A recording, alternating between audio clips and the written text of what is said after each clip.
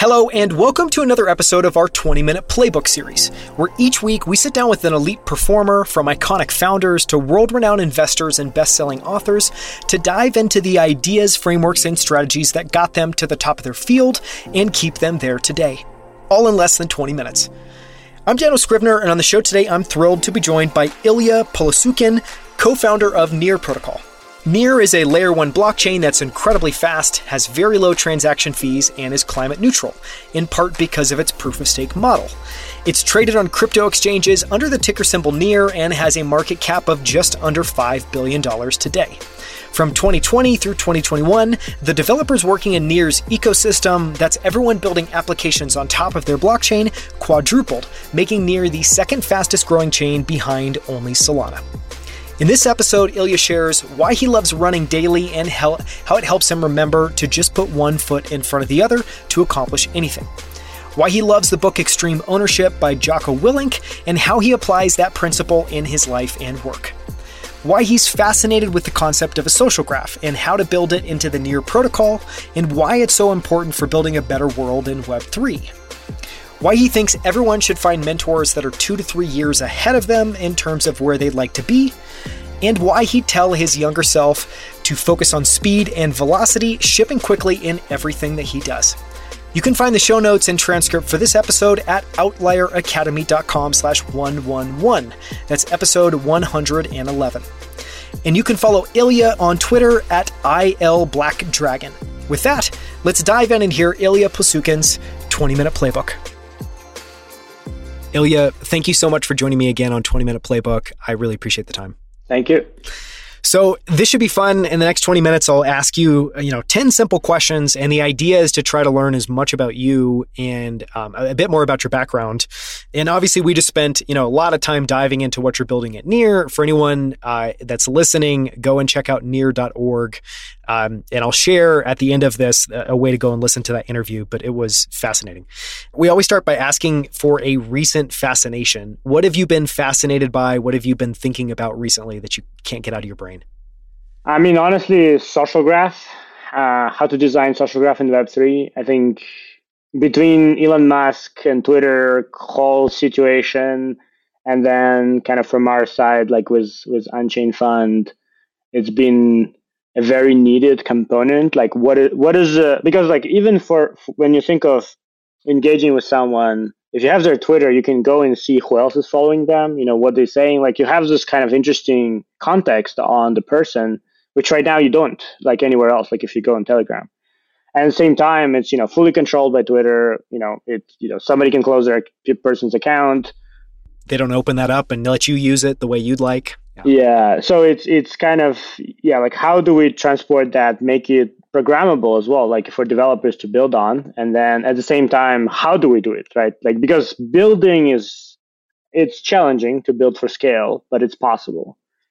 Getting people to use it is way harder, right? And so really trying to figure out what are the techniques we can use to get people to use something that's decentralized, that has kind of this inherent values, but maybe doesn't have face value, that people will start using right away. So there's some ideas that I have that I'll be sharing soon. That's so cool. And I'm guessing that would show up as a primitive that anyone in the Near ecosystem could use in whatever they're building. Exactly. I mean, potentially any ecosystem. Yeah, it's really kind of generic primitive. I mean, it uses Near account model just as a basis, but that would be so cool to be able to have. I mean, even just as a developer, to be able to have that as a tool that you can freely be able to use, I think would be amazing. When you think about, business leadership, and I know that might sound a little bit silly, but at the end of the day, you founded, I think, a really important project. You're still a big force in building it. So when you think about that, building Near, all the things that you do, what do you think of as your superpowers? Obviously, you have a very technical background. You obviously now do a lot of non-technical work, just connecting people, helping spur innovation and people in the ecosystem. What are your superpowers and how do you use those daily? Originally, it was a lot of context switching, and I mean, it still is. So I think like when we're building the protocol and also doing like building layer 1 is pretty much an impossible task. Like I really like every single time I see new people trying to build layer 1, I'm like, well, And so you need to switch context a lot, right? Like, I would be like debugging some core protocol code and then answering to someone about like a fundraise, and then signing some legal documents, and then discussing how do we like set up a foundation and all this. And so this continues. And so I'm doing less of like coding side, but a lot more than now. I just work with a lot of projects at the same time, kind of potentially like 20 projects in 1 week, having calls with them, trying to help them and understand what they're doing. I think the fact that I'm technical, that I do know how protocol works, is obviously allows me to be creative with solutions, right? So in a way, kind of allowing, like, suggesting people new ideas and ways how they can build on top of Near, or like how they can use Near for their problems. Yeah, those two are the main ones. No one's ever mentioned context switching, but it makes total sense, especially in the context of what you described. Having to, when you're leading a project that has a bunch of different pieces, you obviously need to have that as an ability. I want to ask a question around mentors or, figures that you've learned from. So these can be like explicit mentors, people that you've worked with that you just admire and you learn a lot from. It can be people you don't even know, but that you kind of draw on from inspiration. What, can you share mentors or figures that have had an impact on you in what you learned from them or the mark that they had on you? Yeah, I mean, there's been a few people. I would say that kind of at Google, like all my managers were very interesting, very different people, which I've learned a lot from. And all of them went out to start their own company. Actually, all like it was 3 different managers. All of them have very successful company right now. And so, yeah, like really learning a wide variety from how to approach management of other people, how to approach kind of this very like more technical leadership as well. And so this is 3 different people. So like those things have been really fundamental. I think for the past year, I've had a mentor who's been kind of very helpful, and I think kind of general sense. I mean, more of a recommendation for everybody else is find someone who's kind of few years ahead of you, like not too far, but like 2-3 years ahead of you, because those are people who still remember what they were doing in your position, and so they will be able to give you the most kind of useful advice. And so and you can work with them kind of more closely on that. And so that's been doing that. It's been very helpful and kind of powerful. I'm not big on kind of idols where you're like, oh, that person is my idol type of thing. Some people are interesting. I've read a lot of biographies of other people, but it's more of a like either situational, like how to resolve some situation, or kind of is their goals and interests are something that I should incorporate, right? That's kind of the things, the way I think about it. Yeah. Well, it's great advice as well, too, to find somebody who's 2 to 3 years ahead, in big part because they still remember what it's like to be where you are now. And they can obviously help you in that state. They can help you figure out what to do next. That's really powerful advice. Is there a favorite quote or anecdote you have about being a founder or engineer? Or, and in this, typically the idea here is there, kind of a euphemism? Is there a point of view? Is there a quote you use to remind yourself? Obviously for you, you're a founder, you're, a technologist, you're an engineer, you have a bunch of different kind of inputs. Is there anything there? Is there kind of a point of view or a quote that you remember or you draw inspiration from, besides the keep calm and build on that you obviously shared? Yeah, I mean, I think there's this pretty much in Rue internet. There's this kind of funny quote, which is "You're a developer," which people use every time. Is like, well, why my computer doesn't work? Why can't you fix it? You're a developer. And so I just love using that because it kind of encompasses this idea that people just put a label on things and then kind of just use that label independent of the context and not thinking of like what is the specific things are. And I think just like remembering to not do that and remembering that like how actually detrimental can that be is important. And yeah, that's, I don't know, for me, every time I use it, it's kind of find interesting like sarcasm in that. It's so funny. I can only imagine how many of the 5,000 Telegram groups you shared earlier, you've probably shared that in. I want to start next with, a little bit of a retrospective kind of question. And with this, the idea is, the question that I want to ask is, if you could go back to the start of your career and you could give yourself a piece of advice, or you could just whisper words of wisdom, or maybe it's even just a reminder that you'd give yourself back when you were first getting started, is there anything you would tell yourself, and what would you tell yourself and why? I mean, ship fast, honestly, that's the main thing. It's like, I think velocity, it will be hard. That's like, it's not easy. It will be hard, but it's about perseverance at that point. And then, velocity is always the important piece, because it's also like, if you don't have velocity, then you lose momentum. You yourself then feel down as well. And so, like, velocity is also kind of allows you to kind of overcome some of your own mental blocks. Yeah. I love that. It feels like, maybe the sports analogy would be train hard, but if you're building something, it's just ship fast. Ship fast. It's the same general idea. If you had to distill down your philosophy of building a company, and obviously, just to be super clear, Near is not a company. It's a decentralized project at this point. So maybe a better phrased as, if you had to distill your philosophy of building a great decentralized project or decentralized ecosystem, what would that be, and how would you try to boil that down into a few words? High level, small, agile teams that are kind of aligned on a single vision, aligned on a single kind of global goal, but are able to execute independently. And so the funny part is, it's not actually that different from Amazon's. And so, and to some extent, some other successful companies. But yeah, I think, like, for ecosystem, it's especially true, is that by kind of decentralizing, you're able to execute faster, because you have more of this different kind of nodes in the ecosystem, right? They kind of running with their own speed, but then they're all independent. They can work together, and they'll work together when it makes sense. But at the same time, they don't need to. And so that leads for them to be able to run faster.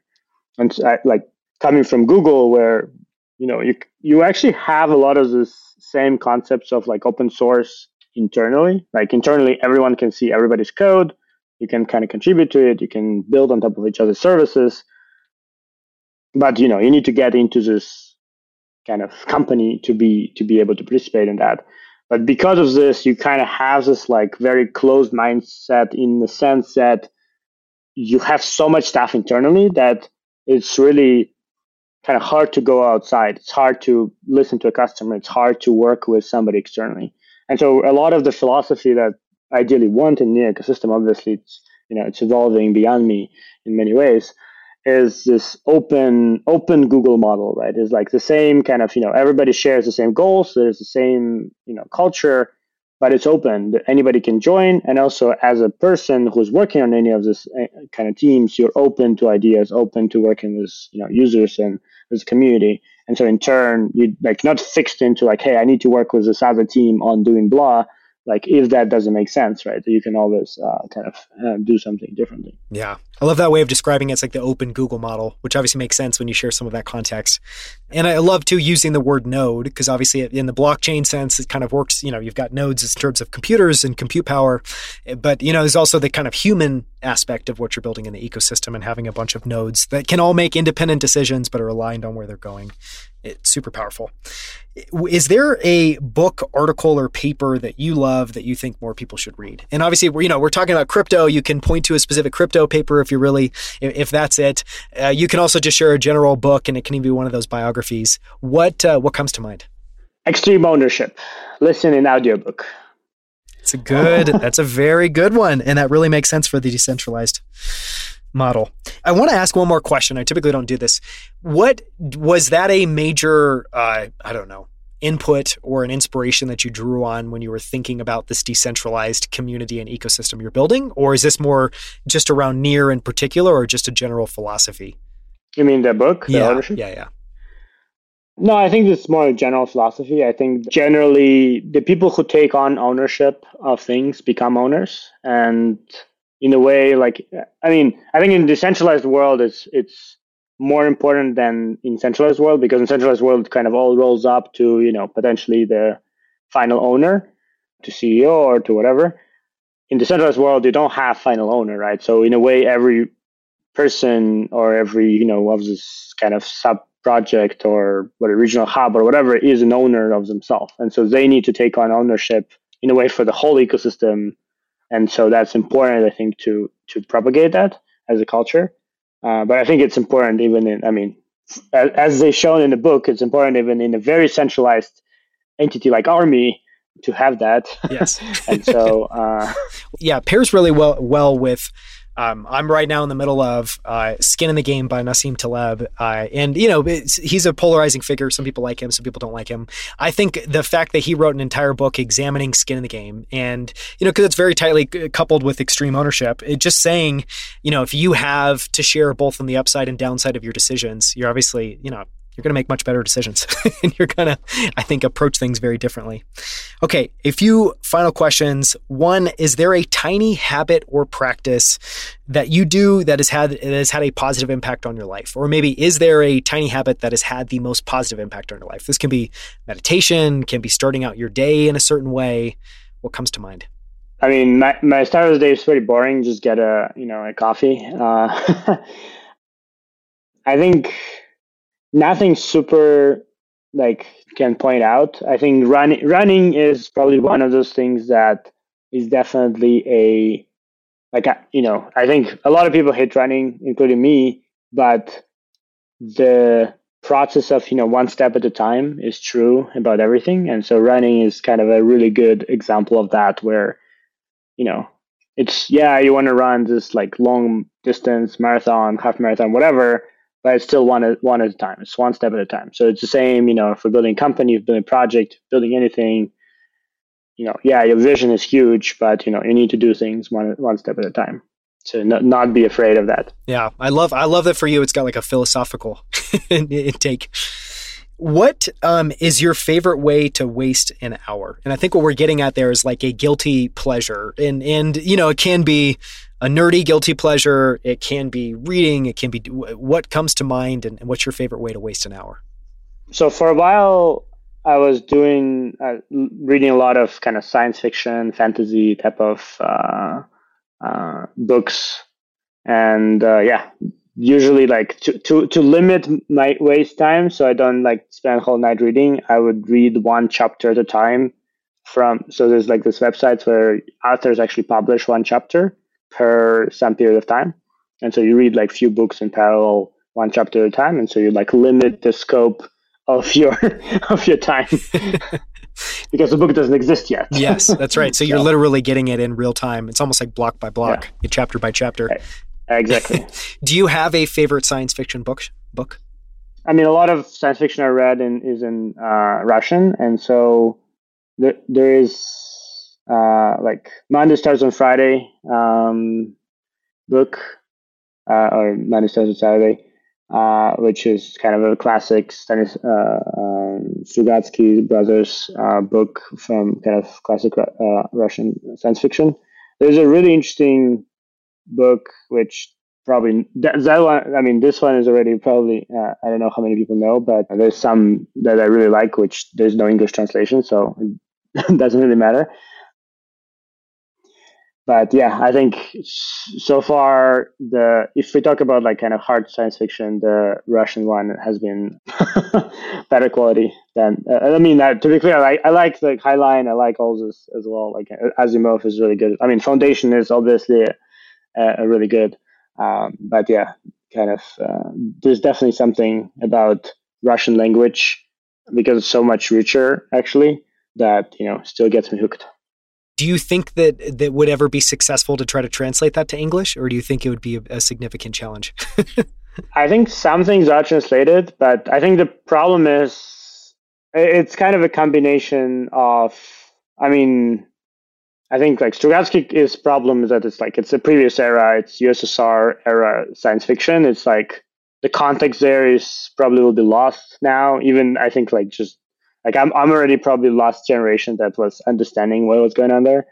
I think the part of it is also just again, from my perspective, English is very to the point, which is great for business. It's an amazing language for business. Like even with my kind of Russian-speaking, Ukrainian-speaking colleagues who sometimes speak English. Just to get to the point. But yeah, because it's just like the terminology is present. Sure. Like there's no terminology, and but from perspective of like kind of describing a scene and creating this like feel of presence, I feel Russian has kind of more power. Yeah. And so I mean, that's so cool. I hope at some point it gets translated, hope semi-successfully, so I can read it. We'll see. Last question. What is the most important lesson you've learned so far in life or business? So if you just had to have one takeaway to share with people. I mean, one step at a time is it's the same as like it's velocity, keep shipping one step at a time. It's all the same. It all points to each other. It's like self-referencing. Exactly. Yeah. Well, thank you so much. That's the perfect note to end on. Everyone listening, watching, you can learn more about what Illia has been building along with many others for the last 4+ years, which is Near Protocol at near.org. You can also follow them on near.protocol. You can join their chat at near.chat. And if you're a developer listening, you can jump in and learn more in Near's developer docs at docs.near.org. And you can also follow Illia on Twitter. You share a bunch of great stuff at ilblackdragon, which is a great handle, by the way. So thank you so much, Illia. I appreciate the time. Thank you. Thank you so much for listening. You can find the show notes and transcript for this episode at outlieracademy.com/111. That's episode 111. For more from Illia, listen to episode 108, where he joins me on our incredible founder series to go deep on the Near Protocol, which is valued at just under $5 billion today and is the second fastest growing blockchain behind only Solana. In that episode, we cover why proof of stake beats proof of work, including why Illia is always looking to build technology that's more efficient, being able to do more with less, how Near approached scaling, and why they went through 3 separate designs, all of which failed before arriving at the sharding method that they use today. How Near is building a global decentralized community that includes regional hubs located around the world from Europe to Africa, all of which include their own accelerators, developer grants, community education, and events. What it's like to found a project and take it from a small centralized team to a decentralized community of hundreds of thousands of people located around the world. And how Illia raised more than $10 million to help fund aid in war-torn Ukraine through his Unchained Fund. You can also find videos of all of our interviews on YouTube at youtube.com/outlieracademy. On our channel, you'll find all of our full-length interviews as well as our favorite short clips from every episode, including this one. So make sure to subscribe. We post new videos every single week. And if you haven't already, follow us on Twitter and LinkedIn under the handle Outlier Academy. Thank you so much for listening. We'll see you right here with a brand new episode next Friday.